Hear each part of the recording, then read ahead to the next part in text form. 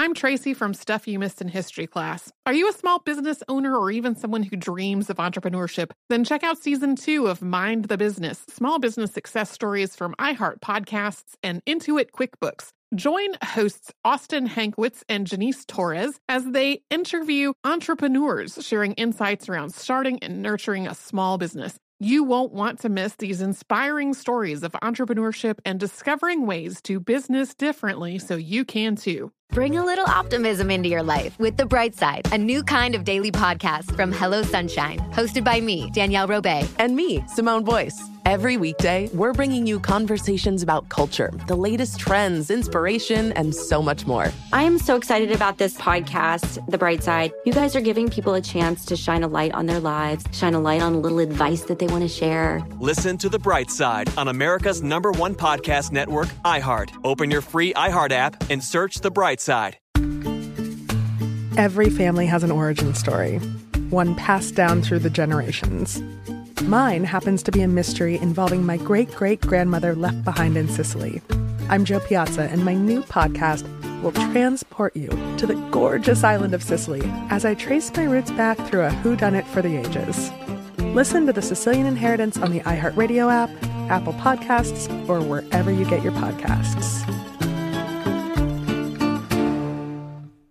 Imagine you ask two people the same 7 questions. I'm Minnie Driver, and this was the idea I set out to explore in my podcast, Minnie Questions. This year, we bring a whole new group of guests to answer the same 7 questions, including Courtney Cox, Rob Delaney, Liz Phair, and many, many more. Join me on Season 3 of Minnie Questions on the iHeartRadio app, Apple Podcasts, or wherever you get your favorite podcasts. 7 questions, limitless answers. Welcome to Stuff You Missed in History class from HowStuffWorks.com.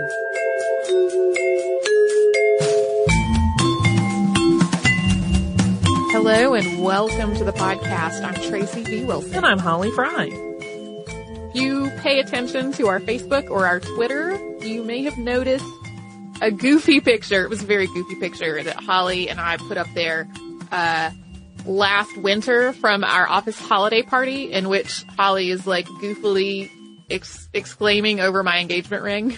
I like how very silly. I like how you think I was purposely being goofy when in fact I was being delighted and genuine. Okay, good. Well, I felt goofy because we were taking this picture in front of a Christmas tree, and like you had actually already seen my ring, and it was the whole setup was kind of silly. But anyway, it was a little staged, but my reaction remained genuine, I feel. Okay, good. So people basically immediately started asking whether we would do some wedding episodes, not as a please keep that away from me, but hey, you should do this. So here we go. Here's our first episode that pertains in some way to my wedding. And it's not about flowers or diamonds or cake or Queen Victoria, which are all things that people suggested. It is about dancing. Specifically, it is about Lindy Hop and the most famous of all the Lindy Hoppers, who was Frankie Manning. Frank Benjamin Manning was born in Jacksonville, Florida on May 26th of 1914. His parents were Jerry and Lucille Hadley Manning, and his only sibling was an older sister who died when Frankie was only 2. The family lived in the segregated neighborhood of Campbell Hill until he was 3, at which point his mother left his father and they moved to New York. A whole series of his childhood experiences directly influenced his later work in dance. When they moved to New York, he and his mother made the trip by boat. And Frankie was just fascinated with the motion of the waves as they rolled over one another. And he said he wanted to figure out what kind of game they were playing. His earliest musical memories were in Aiken, South Carolina, where his father moved after Frankie and his mother had gone to New York. Frankie would spend some time on his uncle's farm there in the summers, and in the evenings, once all of the work was done, the family would sit on the porch, and friends and farmhands would play harmonica and washtub bass and other instruments while other people danced. And when he was young, Frankie really had to be kind of encouraged to get out there and dance, but as soon as his grandmother got him into the circle with the other dancers, that was a done deal. He did not want to stop. Front yard and church music continued to be a really big part of his summer life until he was about 10 years old, and at that point, his father moved to New York as well. Yeah, once his father was in New York, there wasn't nearly as much of an impetus for him to go visit South Carolina anymore. But, during the school year, Frankie was an extremely good student. And since his mother worked after he got out of school, every day a friend of hers would let him sit in a vaudeville theater that was across the street from his school. He sat in the back and he did his homework, but he also watched the films and the comedy and dance performances that went on in the theater every afternoon for pretty much all of his school years. That sounds sort of dreamy, I have to say. Frankie Manning's style of dance was really quite physically demanding, so it's no surprise that he was also pretty athletic when he was a kid. He and the neighborhood children would play stickball and race around, and they also climbed all around construction sites and roofs, and they would leap back and forth along the building's basement doors and their stoops. And he was extremely versatile. He participated in a lot of different sports all the way through both junior high and high school. His mother really loved to dance. And starting when he was about 8 years old, she would take him with her to social dances. And a lot of these dances were at rent parties. These were parties where people would charge a quarter or so for people to be admitted, and this would help them raise the money to pay the rent. So at rent parties, people ate, drank, and danced, usually accompanied by somebody playing the piano. At first, Frankie's mother would leave him in a bedroom to just sleep while she was at the party, but usually he would instead get up and watch the grown-ups through the door. And although he wasn't quite at the point where he was really interested in dancing himself, these early experiences really affected how he thought about dance. These people were clearly having a great time in great company. And different dance styles came out for different moods and different styles of music. And when someone was really good, the rest of the crowd would just sort of clear this space and watch so that that person could really just show off and let loose. A couple of years later, once he was old enough to spend a little more time with the grown-ups instead of in a room where people were leaving their coats, Frankie really started to pay attention to how people moved and what steps they did, and he started trying to remember how these dances worked with the rhythms of the music. So by the time he was about 10, he was practicing steps at home. In October of 1926, Frankie was 12 years old at this time. His mother was going to help decorate a Halloween dance, and she told them that if he helped too, he could go to the dance with her. And he was wildly excited about this. In his own recounting, he was the youngest person on the dance floor that night. But when he finally danced with his mother, she told him, "Frankie, you'll never be a dancer. You're too stiff."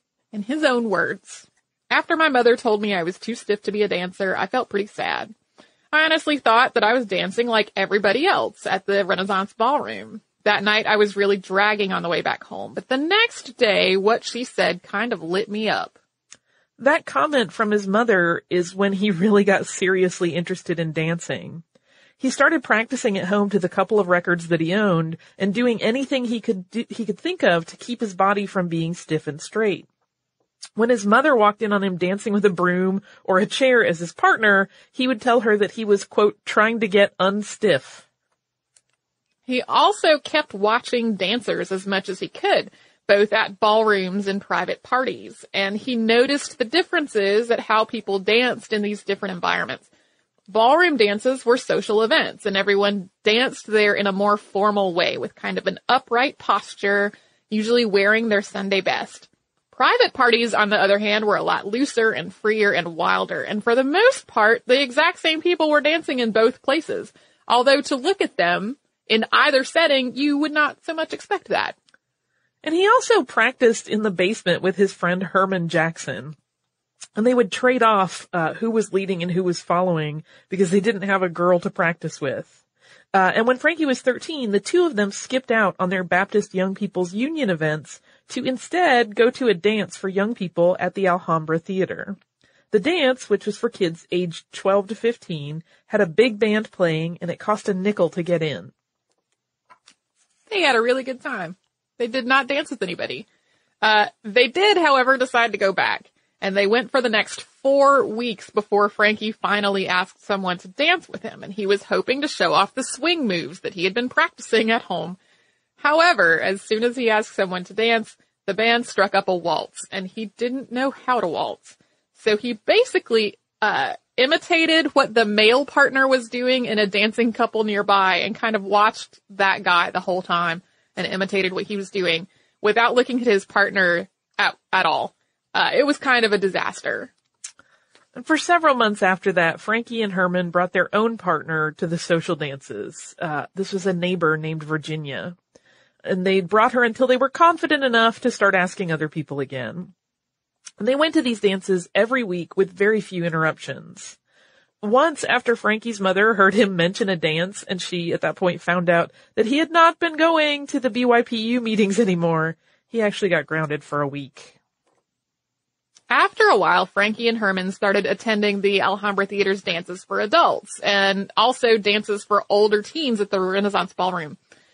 Because these were for people who were a little older than the ones for the younger teenagers that they had been attending before, the dancers that they were seeing and dancing with were better, which meant that consequently Frankie and Herman themselves got better too.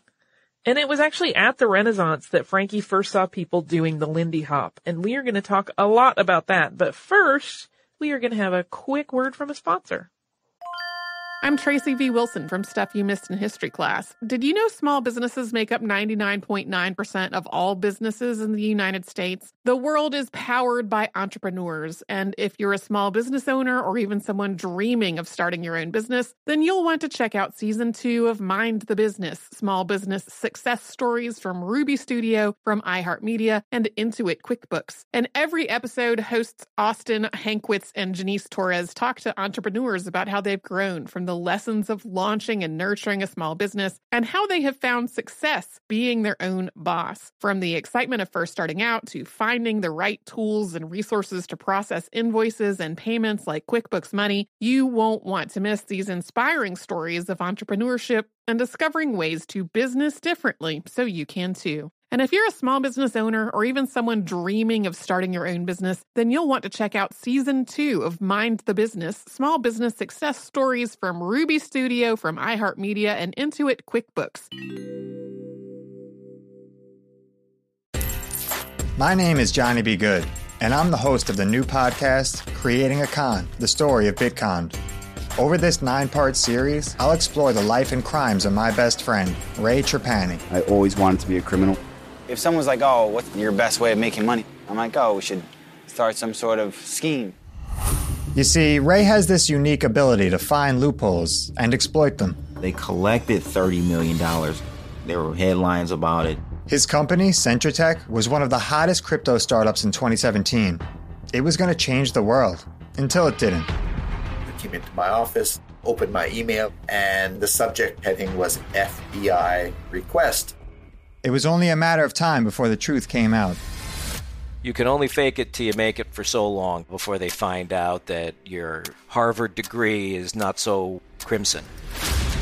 How could you sit there and do something that you know will objectively cause more harm in the world? Listen to Creating a Con, the story of Bitcon, on the iHeartRadio app, Apple Podcasts, or wherever you get your podcasts.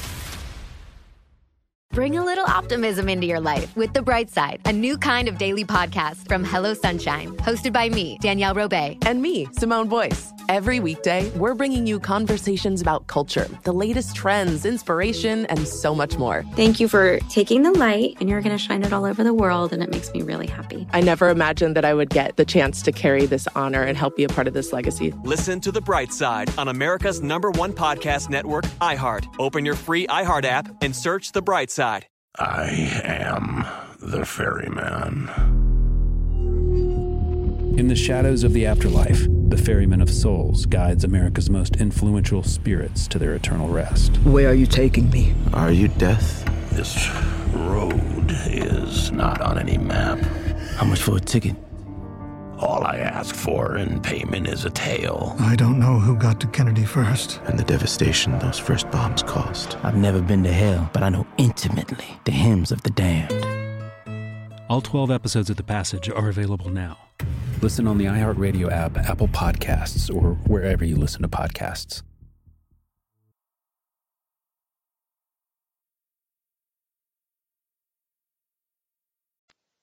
Before we continue with Frankie's story, we need to talk a little bit about what Lindy Hop actually is.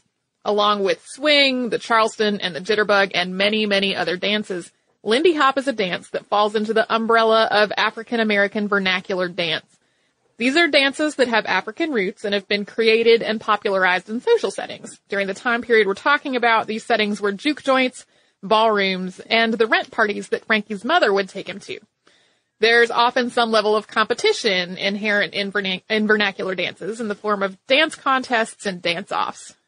African American vernacular dances have been passed down from one generation to the next within Black communities, morphing and kind of evolving along the way, and many of them are quite highly improvisational.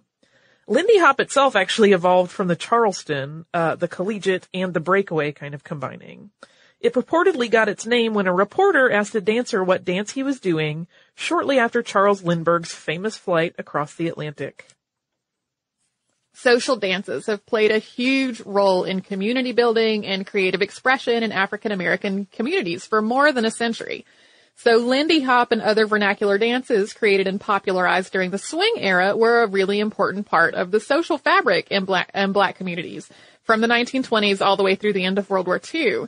This was especially true during the Great Depression when people didn't have much money, and social dancing was both an inexpensive form of entertainment and a much-needed social outlet.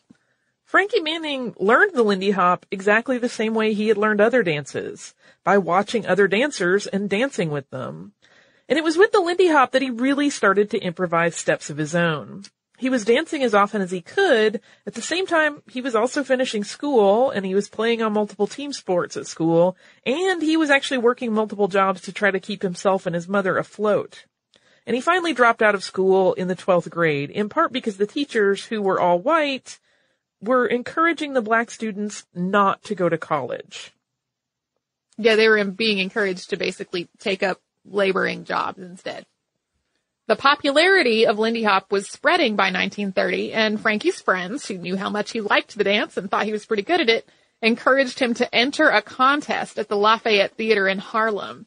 When it was their group's turn, they started doing their regular social dancing like they'd been doing, and it did not go very well. The audience booed them, and a comedian whose job it was to make fun of dancers who did poorly did exactly that, and then hauled them off the stage with a hook. It was another disaster in Frankie's early dancing career. Oh, the hook. But the good news is that Frankie Manning did not give up. And maybe a year later on New Year's Eve, he and his girlfriend started doing the Charleston at a dance. And at that point, they were so good that people started throwing money. And apparently, amused by the sight of one of them scrambling to pick up this money that had been thrown, the onlookers threw more money. And Frankie called this his first big payday as a dancer. He was about 15 years old at the time. About a year after Frankie Manning left high school, he was playing a pickup basketball game with Herbert Roper. And Herbert scored and then did this version of a Lindy step that Frankie had never seen before as kind of a celebratory move. Frankie asked Herbert where he had learned to dance like that, and Herbert said at the Savoy. Harlem's Savoy Ballroom had opened on March 12th of 1926, and it was owned by Mo Gale, who was white, and managed by Charles Buchanan, who was Black. And it was one of the first racially integrated social spaces in the United States. It was a beautiful ballroom with 2 bandstands and an immense spring-loaded wooden dance floor. And it made a name for itself as being home to the best music and the best dancers.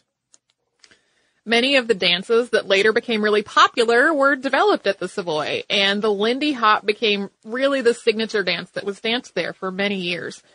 The best, wildest, and most inventive Lindy Hop dancers usually got together and danced in what was known as Cat's Corner on the north end of the hall near the bandstand. The Savoy was also a performing venue for some of the biggest names of the era, including Dizzy Gillespie and Thelonious Monk. I could just rattle off names of people who performed there forever. If you can think of a big jazz person who was performing during that time, or a big band performing that time, probably they performed at the Savoy Ballroom. Frankie's first trip to the Savoy was when he was about 19, and he went with a group as moral support because they were concerned that they wouldn't be good enough to fit in. And since he still knew a lot of people who were dancing at the Renaissance, he spent his dancing time between the 2 ballrooms for a while. But within a year, he had really shifted to doing most of his dancing at the Savoy. Herbert White, known as Whitey, started a dance troupe at the Savoy. And at first it was just called the Savoy Lindy Hoppers, but it eventually became known as Whitey's Lindy Hoppers. Around 1934, so when Frankie was about 20, Whitey asked him if he wanted to join the troupe. This meant that Frankie would be able to get into the Savoy for free, he could practice when the ballroom was technically closed, and he would get to dance with the best dancers all the time. So instead of just watching people dance and trying to pick up their steps, he could just ask them to teach him, and he actually learned that he could have done that the whole time. He did not need to have, like, an official endorsement to ask somebody, hey, how did you do that step? Will you show me? It's one of those wonderful things. I think lots of us do things exactly like that. Like we assume there's some social rule that there isn't, and we could have been helping ourselves a lot the whole time. It's easy to identify with that. As a side note, before we jump into a sponsor break, there's an interesting point in that some writing about the Lindy Hop kind of suggests that dancers had almost proprietary steps that were theirs and that other dancers would not do, and there was sort of a code of honor around that. But in his autobiography, Frankie flatly rejects this idea and says that people learned from one another, they shared steps all the time, they copied each other's work. Like, it was a lot more collaborative and crossover-y than some writing would indicate. I'm Tracy V. Wilson from Stuff You Missed in History Class. Did you know small businesses make up 99.9% of all businesses in the United States? The world is powered by entrepreneurs, and if you're a small business owner or even someone dreaming of starting your own business, then you'll want to check out Season 2 of Mind the Business, small business success stories from Ruby Studio, from iHeartMedia, and Intuit QuickBooks. And every episode, hosts Austin Hankwitz and Janice Torres talk to entrepreneurs about how they've grown from the lessons of launching and nurturing a small business and how they have found success being their own boss. From the excitement of first starting out to finding the right tools and resources to process invoices and payments like QuickBooks Money, you won't want to miss these inspiring stories of entrepreneurship and discovering ways to business differently so you can too. And if you're a small business owner or even someone dreaming of starting your own business, then you'll want to check out Season 2 of Mind the Business, small business success stories from Ruby Studio, from iHeartMedia, and Intuit QuickBooks. My name is Johnny B. Good, and I'm the host of the new podcast, Creating a Con, the story of Bitcon. Over this 9-part series, I'll explore the life and crimes of my best friend, Ray Trapani. I always wanted to be a criminal. If someone's like, oh, what's your best way of making money? I'm like, oh, we should start some sort of scheme. You see, Ray has this unique ability to find loopholes and exploit them. They collected $30 million. There were headlines about it. His company, Centratech, was one of the hottest crypto startups in 2017. It was going to change the world, until it didn't. I came into my office, opened my email, and the subject heading was FBI request. It was only a matter of time before the truth came out. You can only fake it till you make it for so long before they find out that your Harvard degree is not so crimson. How could you sit there and do something that you know will objectively cause more harm in the world? Listen to Creating a Con, the story of Bitcon, on the iHeartRadio app, Apple Podcasts, or wherever you get your podcasts. Bring a little optimism into your life with The Bright Side, a new kind of daily podcast from Hello Sunshine, hosted by me, Danielle Robay. And me, Simone Boyce. Every weekday, we're bringing you conversations about culture, the latest trends, inspiration, and so much more. Thank you for taking the light, and you're going to shine it all over the world, and it makes me really happy. I never imagined that I would get the chance to carry this honor and help be a part of this legacy. Listen to The Bright Side on America's #1 podcast network, iHeart. Open your free iHeart app and search The Bright Side. I am the ferryman. In the shadows of the afterlife, the Ferryman of Souls guides America's most influential spirits to their eternal rest. Where are you taking me? Are you death? This road is not on any map. How much for a ticket? All I ask for in payment is a tale. I don't know who got to Kennedy first. And the devastation those first bombs caused. I've never been to hell, but I know intimately the hymns of the damned. All 12 episodes of The Passage are available now. Listen on the iHeartRadio app, Apple Podcasts, or wherever you listen to podcasts.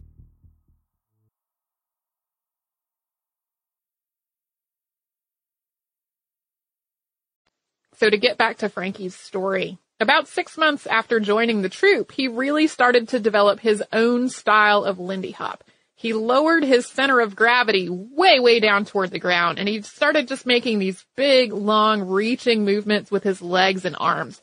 It's a style that he described as trying to get as far as possible from his mother's observation that he was too stiff. And he was also really trying to interpret the music with his body, not just to do the steps of a dance to time with the music well.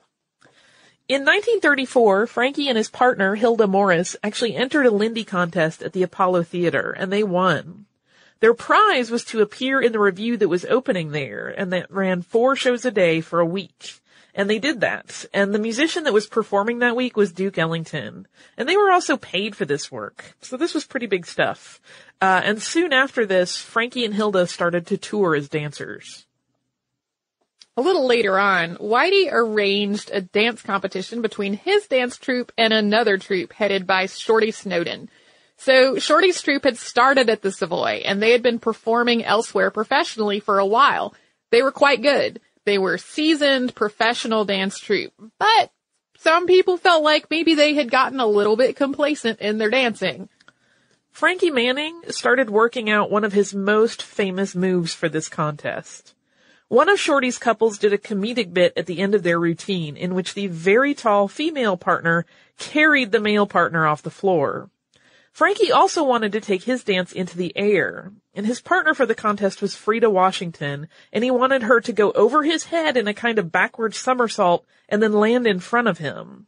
And so they wouldn't give this move away. They actually practiced it at home on a mattress for safety, and he called this the over the back. So when they did this in the contest, which was kind of billed as the fiery young upstarts against the established professional troupe, it went over amazingly. People could not believe what they had just seen.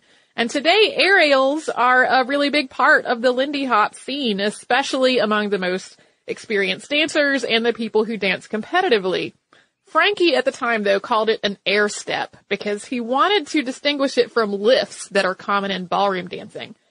After the success at this contest, Frankie started looking for more and more air steps, and this was one of his most recognizable and famous innovations in the world of Lindy Hop. And this is really where Frankie kind of moves into having a professional career as a dancer, but we're going to not talk about that today. Because we're going to talk about it next time. You get a 2-parter on Frankie Manning. I'm so excited. I love it. I love talking about dance. We get a lot of requests from people to talk about dance. Yeah, lots of people love it, myself included. Do you have a little bit of listener mail? I do. And this is a listener mail from Elizabeth, who is writing about our episode about special education. And Elizabeth says, "Hi, ladies. I wanted to write to you about my journey through the educational system and being an RSP student. I have mild dyslexia and dyscalculia, which is essentially dyslexia with numbers, along with some other mild information processing challenges. I must also say that my mother is a retired special education teacher, and she greatly shaped my progress through school. My mother knew I was dyslexic from a young age and worked rigorously with me outside of school all through elementary and junior high school. She feared the prejudices of educators and therefore did not have me tested for special education until high school. At that time, I was granted an IEP, which included accommodations such as using a computer to write in-class essays and a simple calculator on math exams for basic computation. My mom knew that I, like many students who fall into the mild/moderate special education category, are, quote, lumpy learners, her term as far as I know. With my accommodations, I was able to progress in English to honors English my junior year of high school and advanced placement English my senior year of high school. This is because using the computer allowed me to communicate my thoughts and ideas to my teachers without the distractions of bad handwriting and spelling. I did go on to college, where I earned my bachelor's degree in psychology, philosophy, and theology. Currently, I am an internship and thesis away from my master's of science in educational counseling with a 3.72 GPA. As a side note, one of my best friends from high school who was in RSP with me just finished her master's degree in journalism from a university in London. I have done advocacy for special education students on and off ever since I was diagnosed because I passionately believe that just because our brains function differently than someone else's does not mean that we are stupid. We can achieve great things in life, both personally and professionally, if we are given the accurate tools to do so. I apologize for the length of this. I tried to keep it succinct. I could certainly say more. But anyhow, thank you for bringing to light a topic that can be easily overlooked. Then she says, keep up the excellent work, Liz. I said Elizabeth at the top of the letter, but she signed it Liz. Thank you so much, Liz. I wanted to read this for 2 reasons. One is that it's always awesome to hear from people who have been directly affected by the things that we talk about. And the other is that my aunt, who I mentioned at the top of the episode about special education, who was a special education teacher for most of her career, dyslexia runs really prominently in a lot of my family, and her sons have dyslexia. She actually thinks she probably has dyslexia as well and was never diagnosed because of when she was growing up. So that's one of the reasons that led her to be a special education teacher. If you would like to write to us, you can. We're at historypodcast@howstuffworks.com. We're also on Facebook at facebook.com/missedinhistory and on Twitter at missedinhistory. Our Tumblr is missedinhistory.tumblr.com, and we're also on Pinterest at pinterest.com/missedinhistory. We also have t-shirts and phone cases and similar things at our Spreadshirt store, which is missedinhistory.spreadshirt.com. If you would like to learn more about what we've talked about today, come to our parent company's website. Put the words Harlem Renaissance in the search bar, and you will find some articles about the Harlem Renaissance, and that's at howstuffworks.com. You can also come to our website, which is missedinhistory.com. And you will find lots of information about the episodes that we've put out. There are show notes for all of them. We've got an archive of every single episode we've ever done. Lots of cool stuff. So you can do all that and a whole lot more at howstuffworks.com or missedinhistory.com. For more on this and thousands of other topics, visit howstuffworks.com.